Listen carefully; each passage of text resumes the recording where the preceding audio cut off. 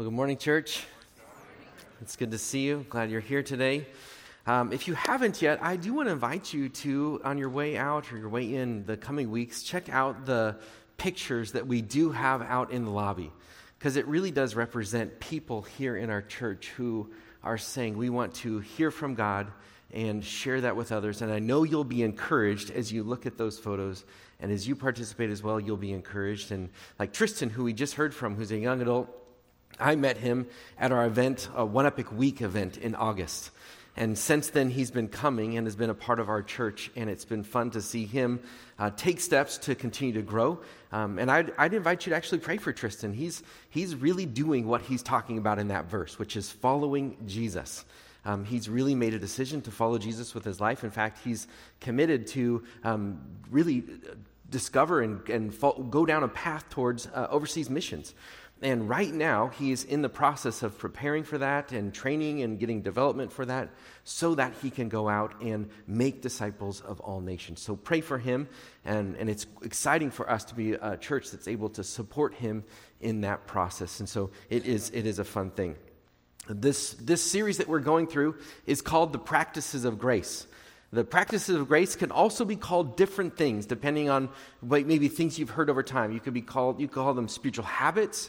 Many times they're called spiritual disciplines. They're called lots of different things. As a staff, we're reading a book. It's one of the books that we've encouraged you to consider as the resource to go deeper in terms of this study. But it's a book called Spiritual Disciplines for the Christian Life by Donald Whitney. And in this book, one of the things that he calls these spiritual disciplines or these practices, he calls them spiritual exercises.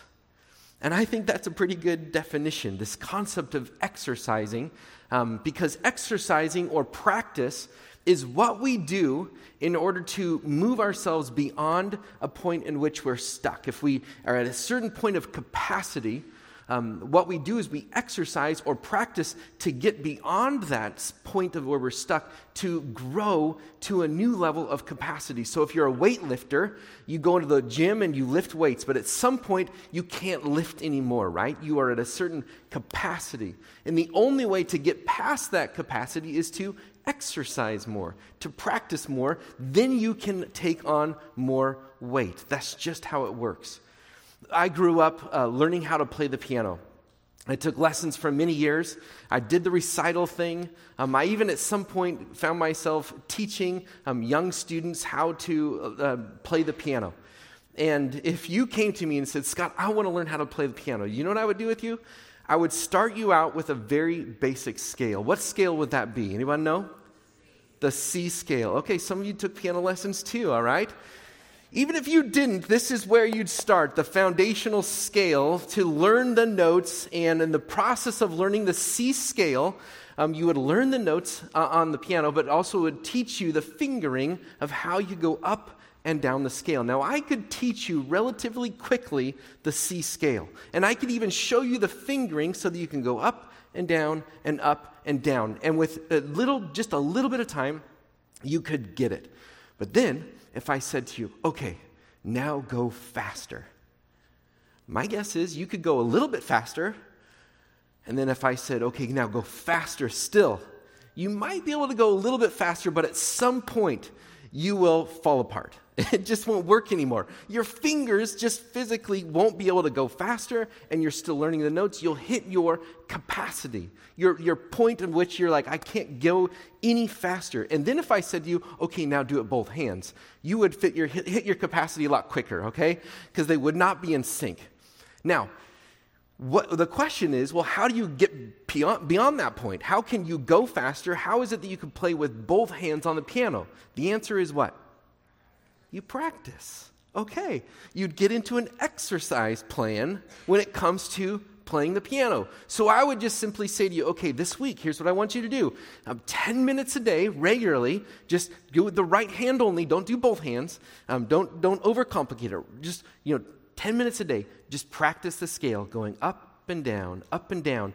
And then do that with your left hand. Not together, of course, just left hand, up up and down, up and down. And then at the same time, I'd be coaching you on technique, your posture, and your fingering, and make sure that you get it right. And then after 2 weeks of those exercises, the coaching, technique, posture, all of those things, I set you back down at a piano and said, okay, go. Do you think you could play faster? Yes. You bet. You'd be able to play faster if I said, okay, now, both hands together. Do you think you'd be more in sync after the 2 weeks of practicing than you were when you initially sat down? Yes, you would. And this is the whole point. See, what's true in the physical world is also true in the spiritual world. But what happens sometimes in the church is that the answer to when you hit that capacity point is, well, I've got to lecture you, and I've got to, push you and maybe guilt you a little bit and motivate you. And then somehow, because of all the lecturing, the motivating, the guilting, you'll go beyond the capacity point. But that's not the answer, is it? The answer in the spiritual world is the same as in the physical world. You have an exercise plan. You do practices. And what we are doing in this series is simply saying, what are the practices that Jesus taught and that Jesus did to help us grow? It's the same practices that the earliest followers of Jesus Christ practiced and followed that helped sustain them and help them grow spiritually. We're doing the very same things. We're just looking at them together. And the truth is, in the spiritual world, we can hit a capacity point, right? You can say to yourself, I know that God wants me to be more loving. And so you're loving to people. But at a certain point, you hit your capacity to love people, don't you? And at that point, many of you are like, I'm done. I just can't love anymore. It's over. I've hit my capacity. But no, you haven't. Guess what? You can exercise. You can practice, and your capacity to love can grow. This is what's called Christian character. The whole point of practices of grace, disciplines of grace, the spiritual disciplines, is to help us be more godly. That is to grow in Christian character, that we look more like Jesus, we act more like Jesus. That's the whole point, that we would grow. Now, if you're here and you're saying, I do want to grow in Christian character, what's the steps? Well, let me start with the first one. First of all, in order to grow in Christian character, you first need to become a Christian. Okay? And that's important for you to hear, because not everyone here is. It begins by starting to say, hey, I'm going to need to put my faith in Jesus Christ. And when you're ready to do that, and you become what Jesus says, born from above. Once you're born, what do people, when you're born as a baby, what do? You grow. So then from there, you begin to grow. And there's a plan with that, a program, of exercises, practices that help us grow. What we're doing, what we're talking about, are exercises, practices to help us grow, be more like Christ, to grow in character, and so we can look like Him and act like Him. And this is really what we're focused on in this time. Now, fortunately, Jesus does teach us what those practices are, and He models them for us. And in Scripture, we get to look to say, okay, what is it, God, that we can practice? What is it that we can do so that our capacity can go? We can go beyond that ceiling. We can move forward. We can keep growing with you. Because if we don't grow, we get stuck, and then we start faking that we're really, awesome, strong Christians. And we, stuff ourselves with fake muscles, and we say, look how strong I am as a Christian. But you also say, but please don't hug me because you'll wrinkle me. That's the problem, right? It's just at some point, people will see through the fact that you're faking it, that you're not growing, that you've stopped growing. And so what we need to do is to step back and say, God, how is it that I really grow? What are the steps that I can take, the practices that I can incorporate into my life that you've given me by your grace so that I can grow, so that I can be more and more like you and have Christ-like character, Christian character in my life. And today what we're going to be talking about is the practice of listening. The practice of listening. And the point of that is to listen to God's word. And I chose the word listening very carefully because what I'm afraid you might hear is that I'm going to be saying to you, you need to do more Bible study. And I like Bible study, but it's so much more than Bible study. What I want for you is to understand the God behind the Bible. Not just know more about the Bible, but know God, listening to Him, to His voice, and allowing Him to transform you from the inside out. And so today we're going to look at a passage that talks about listening. listening to God's voice. And it's such a helpful passage because it gives a very clear contrast between the person who listens to God's voice and the person who doesn't. And it's very, very helpful passage for us when it comes to the practice of really truly listening and growing by hearing God and his voice. And so if you have your Bible, I want to invite you to turn to Psalm chapter 1. If you don't have your Bible, hope you receive the handout that's there for you. It has the passage printed. But let's stand in honor of God's word, and we'll read this passage together.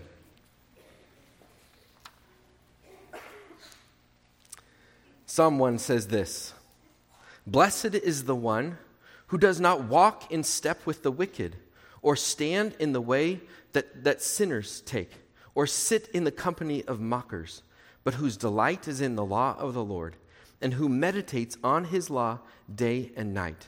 That person is like a tree planted by streams of water, which yields its fruit in season, and whose leaf does not wither. Whatever they do prospers. Not so the wicked. They are like chaff that the wind blows away. Therefore the wicked will not stand in the judgment, nor sinners in the assembly of the righteous. For the Lord watches over the way of the righteous, but the way of the wicked leads to destruction." Okay, go ahead and have a seat. Now, before we get started on this passage, what I want to do is just for a moment frame the book of Psalms, and really more than that, frame poetry, Hebrew poetry, because it's so important that we understand that. You may know this, that the Bible is made up of different styles of literature, different genres of literature, one of them being poetry. In fact, 25% of the Bible is poetry, and most of that is in the Old Testament. It's Hebrew poetry. And this is important for us to understand because there's so much there, but it's helpful to understand what the difference between Hebrew poetry and what we would have in our language, English poetry. English poetry is built upon the repetition of sounds. We use sound in the English form of poetry to help with the meter and rhyme, and it's all built upon sounds. But it's different in the Hebrew language. The Hebrew language is not built upon sound, it's built upon ideas or concepts. And so what you'll have oftentimes in Hebrew poetry are these two concepts. They typically go in together, and they're either a repetition of an idea or a contrasting idea. It's really creative what they do with it. Or maybe it's, here's an idea and an alternate idea, and it just puts it right there, two things, contrasted, compared, repeated, so that it catches our attention. And this is Hebrew poetry, which, by the way, is really fascinating because Hebrew poetry, because it's built upon ideas, can be translated into any language. Thus, again, proving that God is smart when he chose Hebrew as the language, right? Because English doesn't translate well because it's built upon the sounds of English. And so the poetry would not translate well. But again, he's a smart God. He chose Hebrew. It's ideas that can be translated to any language. And what we have here, even in this passage, are two ideas or two images that are contrasting. And you see that here even in the psalm. There's the image of a tree that's strong and powerful and flourishing. And then there's the image of chaff, or the husk of grain, which is really worthless and to be thrown out and trashed. And so you see these two very powerful images. One tree that's greatly treasured, and then the chaff, which is trash, is to be thrown away. And the idea with this contrasting ideas is that there's two different ways of living. And behind those two different ways of living, one, a life of vitality and strength and hope, and another life of really destruction. Behind even that is an even more important concept, is that who you are listening to. What counsel you are listening to will lead you down one of those paths of life. And so this is why this passage is so very powerful, because it helps us understand, okay, who we listen to, the voices that we intake, the counsel that we receive, puts us on two different paths. And that's why we have to pay very close attention to this psalm, because it helps us understand how to choose wisely and to really truly hear what it is that God has to say. But it begins with the danger of listening to the wrong voices. And so let me show you here in verse 1. It says this: Blessed is the one who does not walk in step with the wicked, or stand in the way that sinners take, or sit in the company of mockers. So he's up front saying, blessed is the person, blessed means happy. Happy is the person who does not have this counsel, who does not stand in the way of sinners, who does not sit in the seat of mockers. And what I want you to see here in this verse, if you have a pen or a pencil, you can underline, there's a progression here. The progression is this: who does not walk in step with the wicked, or stand in the way of sinners, or sit in the company of mockers. So walking is you're walking, and then standing is, okay, now I'm really locked in, and sitting is like, I'm here, I'm staying for a while, I'm in the spot. And so there's a progression that happens here. And what I want you to see, so oftentimes with the voices that the psalm is trying to warn us to not be listening to, is that it can happen, it feels sudden, but it's actually been subtly happening for quite some time. That oftentimes we find ourselves having gone down a path, slowly, we find ourselves in a spot where we're like, how did we get here? And it feels all of a sudden to us, devastating results, or this spot where like, I'm stuck, and how did this happen? But in reality, it's been subtly taking place for a long time. But what we feel is the sudden moment of it. So there's the picture of the tsunami. When the tsunami hits, it's devastating. It feels like it's just bang, came out of nowhere. But what we know is that it's subtly been building miles and miles offshore. That wave is getting bigger and bigger and bigger, and then crash, it hits. And so there's a subtle progression to the voices that we can hear that can come in and steer us down a path. And then we find ourselves in a spot where we're like, whoa, how did we get here? I think about this all the time for our younger generation because they're growing up with so many different channels, so many different voices, so many different messages that are coming at them all the time. I think about that for our students. I think about it for our next generation. I think about YouTube. I'll just pick on YouTube for a moment. YouTube, you have so many different voices, and any wacko can create a channel on YouTube, and with a little bit of marketing, have a bunch of subscribers, and then before you know it, have hundreds of thousands of followers who are listening to you give your opinion on things, and it could just be horrible, and it could be really bad advice, but you begin to let that drip and drip and drip, and all of a sudden the flood comes, right? And parents are like, how did they get here? How did they get so far from thinking about the way that I've raised them to think? Or how did they get so far from, how did they get these ideas or these concepts? Or how do they move so far away from what I think is truth? And it's like, well, it's a slow drip process. And the more those voices come in, the more you get down to yourself and say, I'm on a path and I'm so far from where I started and I don't know how I got there. That's what this passage is warning us from. And it says, oh, how happy is the person who has an allergic reaction to the wrong voices that are out there.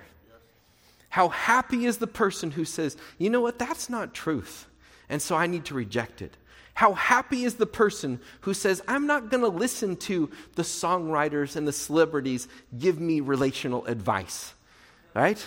That I'm hearing on the radio, that I'm watching on TV, because the relational advice that I'm getting there and I'm watching modeled in their life is broken relationship after broken relationship after broken relationship. How happy is the person who says, that's not healthy, and I need to listen to some different voices. How happy is the person who says, oh, the jokes that are going on at work, those are racist, and that's not a kind of humor that I think is appropriate. How happy is the person who says, those aren't the channels that I'm going to be listening to. How happy is the person who says, you know what, no matter what Oprah says or whoever says, all religions don't lead to God. Jesus says, I'm the way, the truth, and the life. I need to draw a line and say, these are voices that are leading me astray, and I need to have discernment. How happy is the person, is what the psalmist is saying, who does not walk in step with the wicked, stand in the way of sinners, or sit in the company of mockers. That subtle progression that goes and leads to a place of destruction. So then the question is, well, what do we need to be doing? So listen to what it continues to say in verse 2. Go ahead and go to the next verse. But whose delight is in the law of the Lord, and who meditates on his law day and night. So blessed is the person who does not listen to the wrong voices, but then says, I need to listen to the right voice. That's the point of this second part of this verse. So what's the right voice? It's the person who delights in the law of the Lord. The law of the Lord, by the way, is the Old Testament Hebrew way of saying scriptures, or the Holy Bible. So blessed is the person who delights in God's word, delights in the scripture. And if you delight in something, guess what you'll end up doing? You end up doing it. You end up pursuing it. You can say to me, hey, I delight in playing the piano, but if you never practice or never play, I will question if you really delight in it. Does that make sense?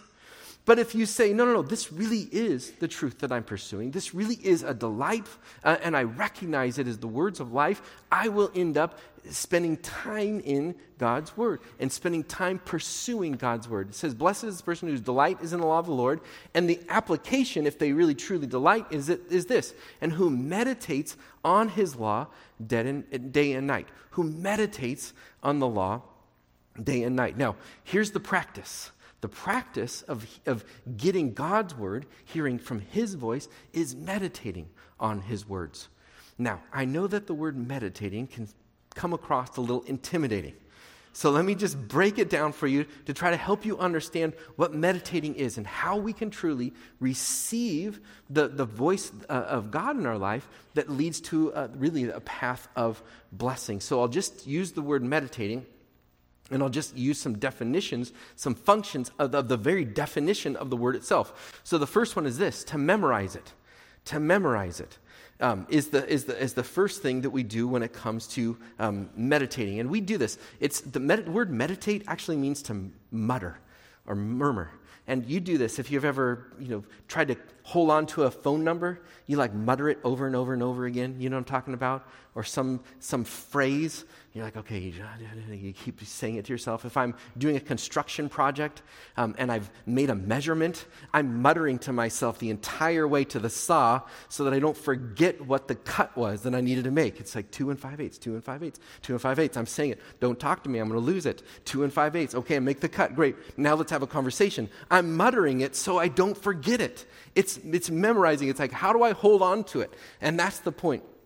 That we say, okay, we would hold on to it, we memorize it. And then the question you have is, well, what am I supposed to memorize? Let me help you with that. This is why we have a Bible reading plan. It's so helpful because as we regularly spend time with God and his word, you know what happens? We find ourselves reading through scripture and eventually God smacks us and says, that verse is for you. And we say, oh, okay. That's what we need to memorize. God, you're speaking to me. It stands out. It's a challenge or an encouragement or something I need to hear. Boom, there you go. Now you know what to memorize. God will bring those things to you. Maybe you can ask other people, hey, what are verses that are helpful for you? But you can also just, on your own, read through the Bible. The verses will come out.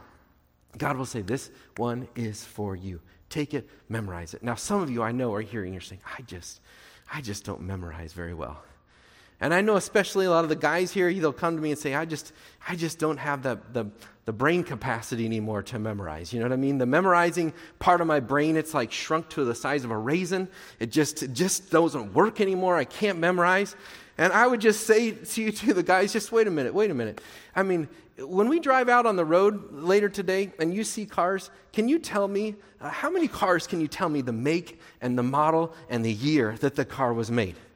And the approximate, value of that car. Oh, you know a few of those cars. You can tell me what those cars are. Oh, but you're saying you can't memorize? Yes, I can't memorize. That just doesn't work for me. Okay, well, let me ask you this question. Do you know the starting lineup for the Seahawks? Do you know the passing percentage for Geno Smith? Do you know at any given time, the standings for the NFL or the NHL or, NASCAR or NBA, whatever it is? Do you know the standings of the teams? Oh, yeah, I know all that stuff. Oh, but you can't memorize. No, can't memorize. That's where I really struggle. Okay, well, do you know what the prime rate is? Yes, I know what the prime rate is. Do you know what the prime rate was last year? Yes, I know what the prime rate was last year. But you can't memorize. You can't do it. Nope, that's just brain part doesn't work anymore. I can't memorize things. Oh, well, when you get together with your friends and you're talking about a movie you love, do you throw out movie quotes back and forth over and over again? Yes, we do that. We love throwing out the movie quotes. Oh, but you can't memorize. Really, you can't memorize. Do you see where I'm getting at here? It's very easy for us to say we can't when the reality is we have a pretty good capacity to memorize a lot of information. And there's a lot of useless information that we've memorized. And so the meditating idea is to say, okay, how can we take certain things that are of value and get it into our minds and our hearts? And I know that some of the guys are saying, well, that's really what my wife is good at, but not me. Okay. Guys, let me help you. I'll give you something to memorize. Ready? How about this one? Okay, from Ephesians chapter 5. Let me give you this. Husbands, love your wives. Think you can memorize this one? I think you can. I think you can memorize it. And it would be a good thing for you to stop and say, okay, well, what does this mean? And that's really the second part of meditation is that not only we memorize it, but then we ponder it. We stop and say, okay, what does this mean? And so this is why I'll give you the second thing. You memorize it, then you ponder it. You memorize it, then you chew on it. Okay, what does this mean? Husbands, love your wives. Husband loves your wife. What does this mean? And listen, you may say to yourself, okay, well, really for me to help me understand what it means to love my wife, I need to get together with some guys and we need to talk about what does it mean to love. And that's a good thing. I'm for it. But listen, when all is said and done, what happens so often is more is said than done, right? So what you need to do is just say, okay, I need to do it. I need to do it. And that's an important thing. And really kind of the third aspect there is that you do it. And that you say, okay, I'm going to go for it. So you could say, well, I hope that one of the pastors at some point, they speak on this verse so that I can really understand what is the Greek word for love. Listen, the Greek word for love is love. Listen, you go to your wife and you ask her in English, what would it mean for me to love you? And when she gives you a to-do list, get a notepad and a pen and write it down, okay? That's what it means. You take it, you hear it, you do it. And you're saying, okay, great. I did all three things that she said. I'm done, right? No, you're not done. All right, some of you guys have learned. Okay, this is good.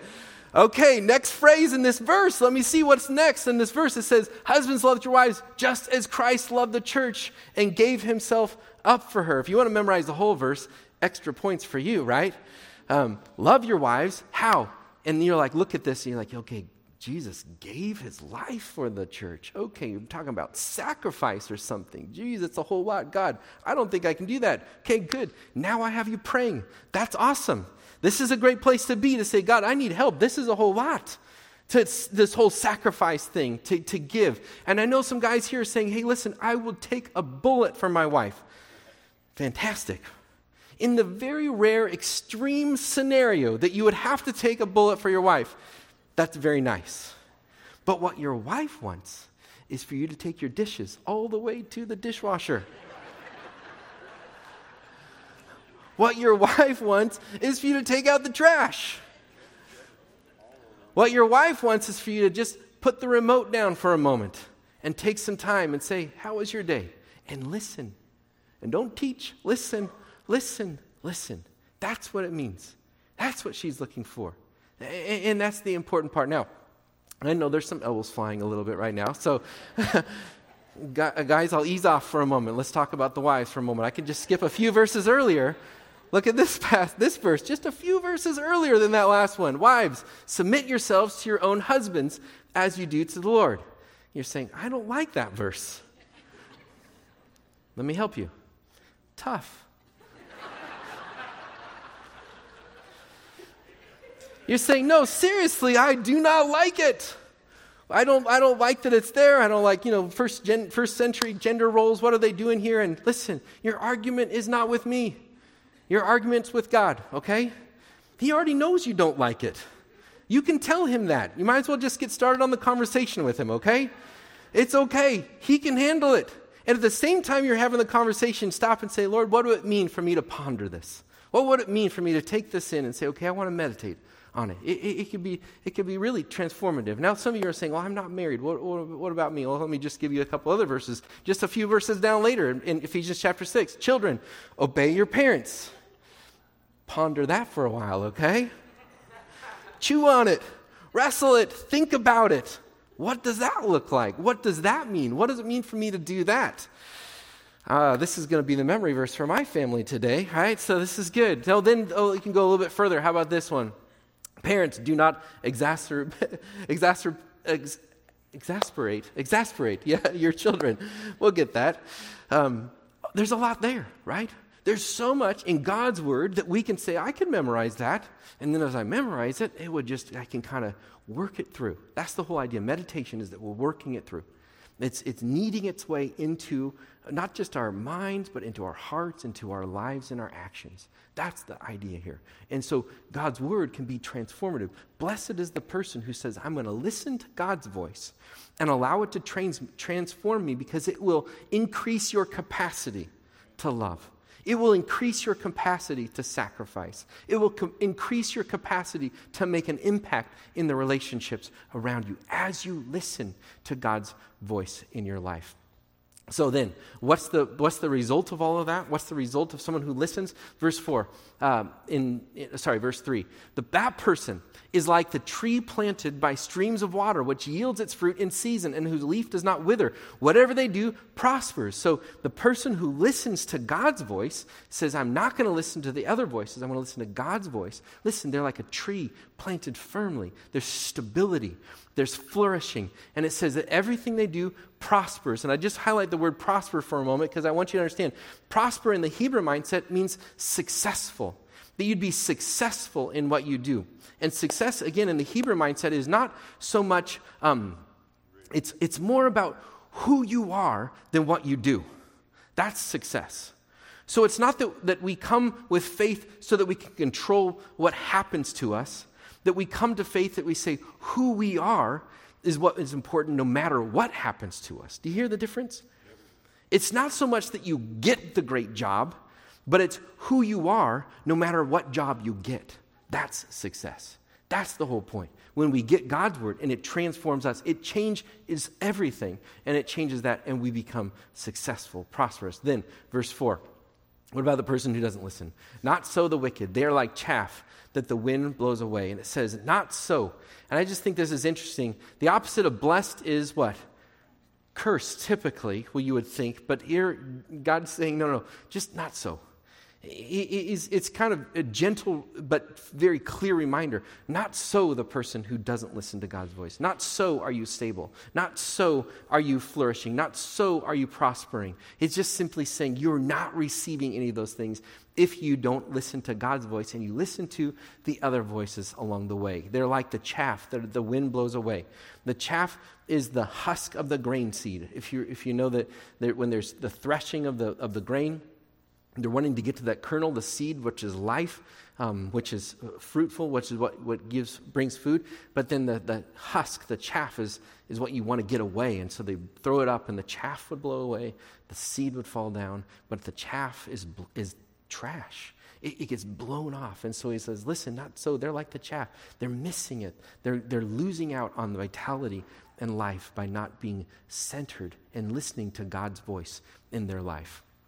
And so that's the whole picture there. Then verse 5 says this, therefore the wicked will not stand in the judgment, nor sinners in the assembly of the righteous. So he's just simply saying, listen, they miss out.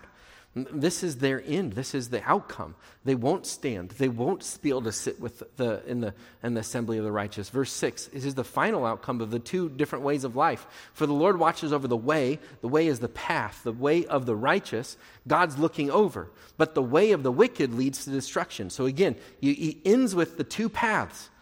It's very clear. There's one way and then there's another way. One way has God looking over you, watching for you, caring for you. It's not that you're better than the other one. You're just simply saying, I'm listening to God. The other one says, I'm not listening to God. Guess what? That path leads to destruction. When you're saying, I'm not going to hear God's voice in my life, I'm going to do my own thing, I'm going to ignore it, I'm going to rebel against it, it leads to destruction ultimately. And it couldn't be more clear. We ought to meditate on that. When we find ourselves in those moments of saying, my way or God's way, just stop and say, there's only two paths. There's not a plan C here. There's not a third path. It's a path of life, a blessing, or a path of destruction. We need to hear that and be reminded of it along the way. And it's important for us to get. Now, again, what I want you to understand here is not the application of like, okay, I'm here and I just need to study the Bible more and I need to try harder. No, that's not it. It's not just that you study the Bible, but that you get a clear understanding of the God behind the Bible. That we don't want you to just work your way through the Bible. We want the Bible to work through you. That's the whole point. You can have the practice, but if you don't miss the purpose is that it gets us closer to God, closer to Jesus, having Christ-like character. That's the purpose. The practice is one thing. The purpose, together with the practice, is what brings about godly character. And that's why I give you this passage in John chapter 5. Because one thing the Bible does teach us, it is very possible for you to know lots of Bible and still be very wicked at the same time. And so it's not so much that it's the Bible study, but it's the person behind the Bible that we need to be interacting with. And that's why Jesus says this. He's speaking to the Pharisees who are very religious and are very far off from really the heart of God at the same time. So let me show you what it says. You study the scriptures diligently, thinking that in them you have eternal life. So the thought is, I'm doing the practice. But these are the very scriptures that testify about who? About me. Yet you refuse to come to me to have life. See, again, it's not just study the Bible. It's that we would understand the God behind the Bible, that would bring us closer to Jesus. If you are studying God's word, listening to the Bible, and you're not coming and encountering Jesus and growing closer into a relationship with God, you're missing it. This is the whole point, that we would encounter and engage with the God of the Bible, because it's there that we have life. Then Jesus goes on and says, I don't accept glory from human beings, so you're not going to schmooze with me, but I'll tell you the truth about you. Look what he says in verse 42. But I know you. I know that you do not have the love of God in your hearts. He's saying, listen, you can know a lot about the Bible, but still miss having a love for God in your hearts. Well, how would we know if we really have a love for God in our hearts? We would know that if the practice is getting us to the right purpose, it would produce character. And the character means that we're growing in our obedience to God, and we're growing in our service to others. That's how we know that we have the love of God in our heart. A growing in obedience to God and growing in service towards other people. This is the whole goal. Again, practice without the purpose is meaningless. But you put the practice together with the purpose of growing in Christian character, now we begin to get somewhere. God can change us. He can transform us. And that's what we have to say, okay, that's what we're going after now. Before we close, let me give you a couple of tips to help you grow in the practice of listening to God's voice. Just a couple of tips before we go. If you're a note taker, you're welcome to take these down, but they're very, very simple tips. The first one is this: start small and specific. Start small and specific. Some of you are saying, great, I really want to study God's word. I'm going to read the entire Bible in a month. Don't do that, okay? You just won't make it. That's why we have the Bible reading plan, because it breaks it into little bits. In fact, even breaks down the Bible reading plan that we follow, breaks it into 4 different sections. So you could do Old Testament, or you could do wisdom, or you could do Psalms, or the New Testament. You can go smaller in bite size. I meet with a group of guys once a week, and we've just made a commitment to say, let's read through the New Testament. That's 5 minutes a day. We can do that. So we're specific and we're going small, because it's like, hey, we can do this. This is manageable. So start small and be specific. Have a plan. Don't just randomly come, because the random side of things can be helpful at times, but it doesn't help you keep moving forward and saying, okay, this is going to be a regular practice. So start small and specific. The second one, set a time and a place. Set a time and a place. If you say to yourself, hey, I'm going to get to it later, does later ever come? Nope. It doesn't. So we have to say, okay, we want this to be a habit where we're regularly hearing God's voice in our life. We have to get specific. We got to put, if you say to a friend, hey, we should get together sometime. Does it ever happen? Not unless you pull out the calendar and say, let's schedule it, right? In the same way, we say, God, I need to schedule some time with you. And you set the schedule, you set the time, and it begins to become a habit. And you don't even have to think about it anymore. How many of you brushed your teeth this morning? Your neighbor is hoping you brushed your teeth this morning, okay? But most of you brushed your teeth this morning without even thinking about it. It's just a habit. It's just something that just, you don't even like, when did it happen? Oh, yeah. It just happens in your morning because it's just been set up as a time and it's specific and you just do it. That's the whole point. Set a time and a place, and over time that can become a very stable habit in your life. The third one is this, share with others. Share with others. As you're listening to God, that is good. But as you say, okay, here's what God's teaching me. Here's what I'm learning. Here's what's standing out to me. It helps you because guess what? When you're talking to someone else, you're listening to it twice. You heard it from God. Now you're hearing it from your own lips. Now you're getting it even deeper. It's anchoring even deeper into your soul and your heart and your life. That's why we love we're doing the picture frames out there. You know, this week we're saying, hey, is there a verse that stands out to you? Great. Write it down. Share it with the church. It's just a second layer of you simply saying, I'm listening again, I'm even sharing it. I told you that I meet with a group of guys on a weekly basis. Jed Morris and I meet with a couple of young guys, and we've just said, hey, let's read through the Bible, and let's share. What is it that stands out to you? What is it that you're reading or hearing or was encouraging, or there's a question, and we don't have to know all the answers. Let's just talk about it. So by doing it together with other people, there's built-in accountability. Okay, we're going to meet once a week to talk. Okay, I better have something to talk about or be aware of what other people are talking about. And by sharing it, it's another layer for me to learn to listen to God's voice in my life. And it can be really powerful. So there's 3 different ways that we can grow in our listening to God's word. Again, God in his grace has given us these practices so that we can avoid the path of destruction and experience the path of life. Let's take a moment and let's thank God for his grace in our life. God, as we come to you in prayer, we just pause and we just thank you for the fact that you are so gracious and good to us, to give us your word, to speak to us, and to give us life. And at the same time, God, for so many of us, we know we live in this world that has so many conflicting messages, so many harmful and damaging messages that we are living in, and they're all around us, and it's unavoidable. And for many of us, God, we've been listening to those voices for far too long. So we ask for your help to be able to discern the right voices from the wrong ones, that we might be able to remove those channels in our life so that we can be more open to hearing from you and your word, and that you would direct us, you would lead us, and that you would lead us towards life. God, we thank you for your care for us. We thank you for your love for us. We thank you that you're a God who wants to speak to us. Help us to be people who listen to you. Amen.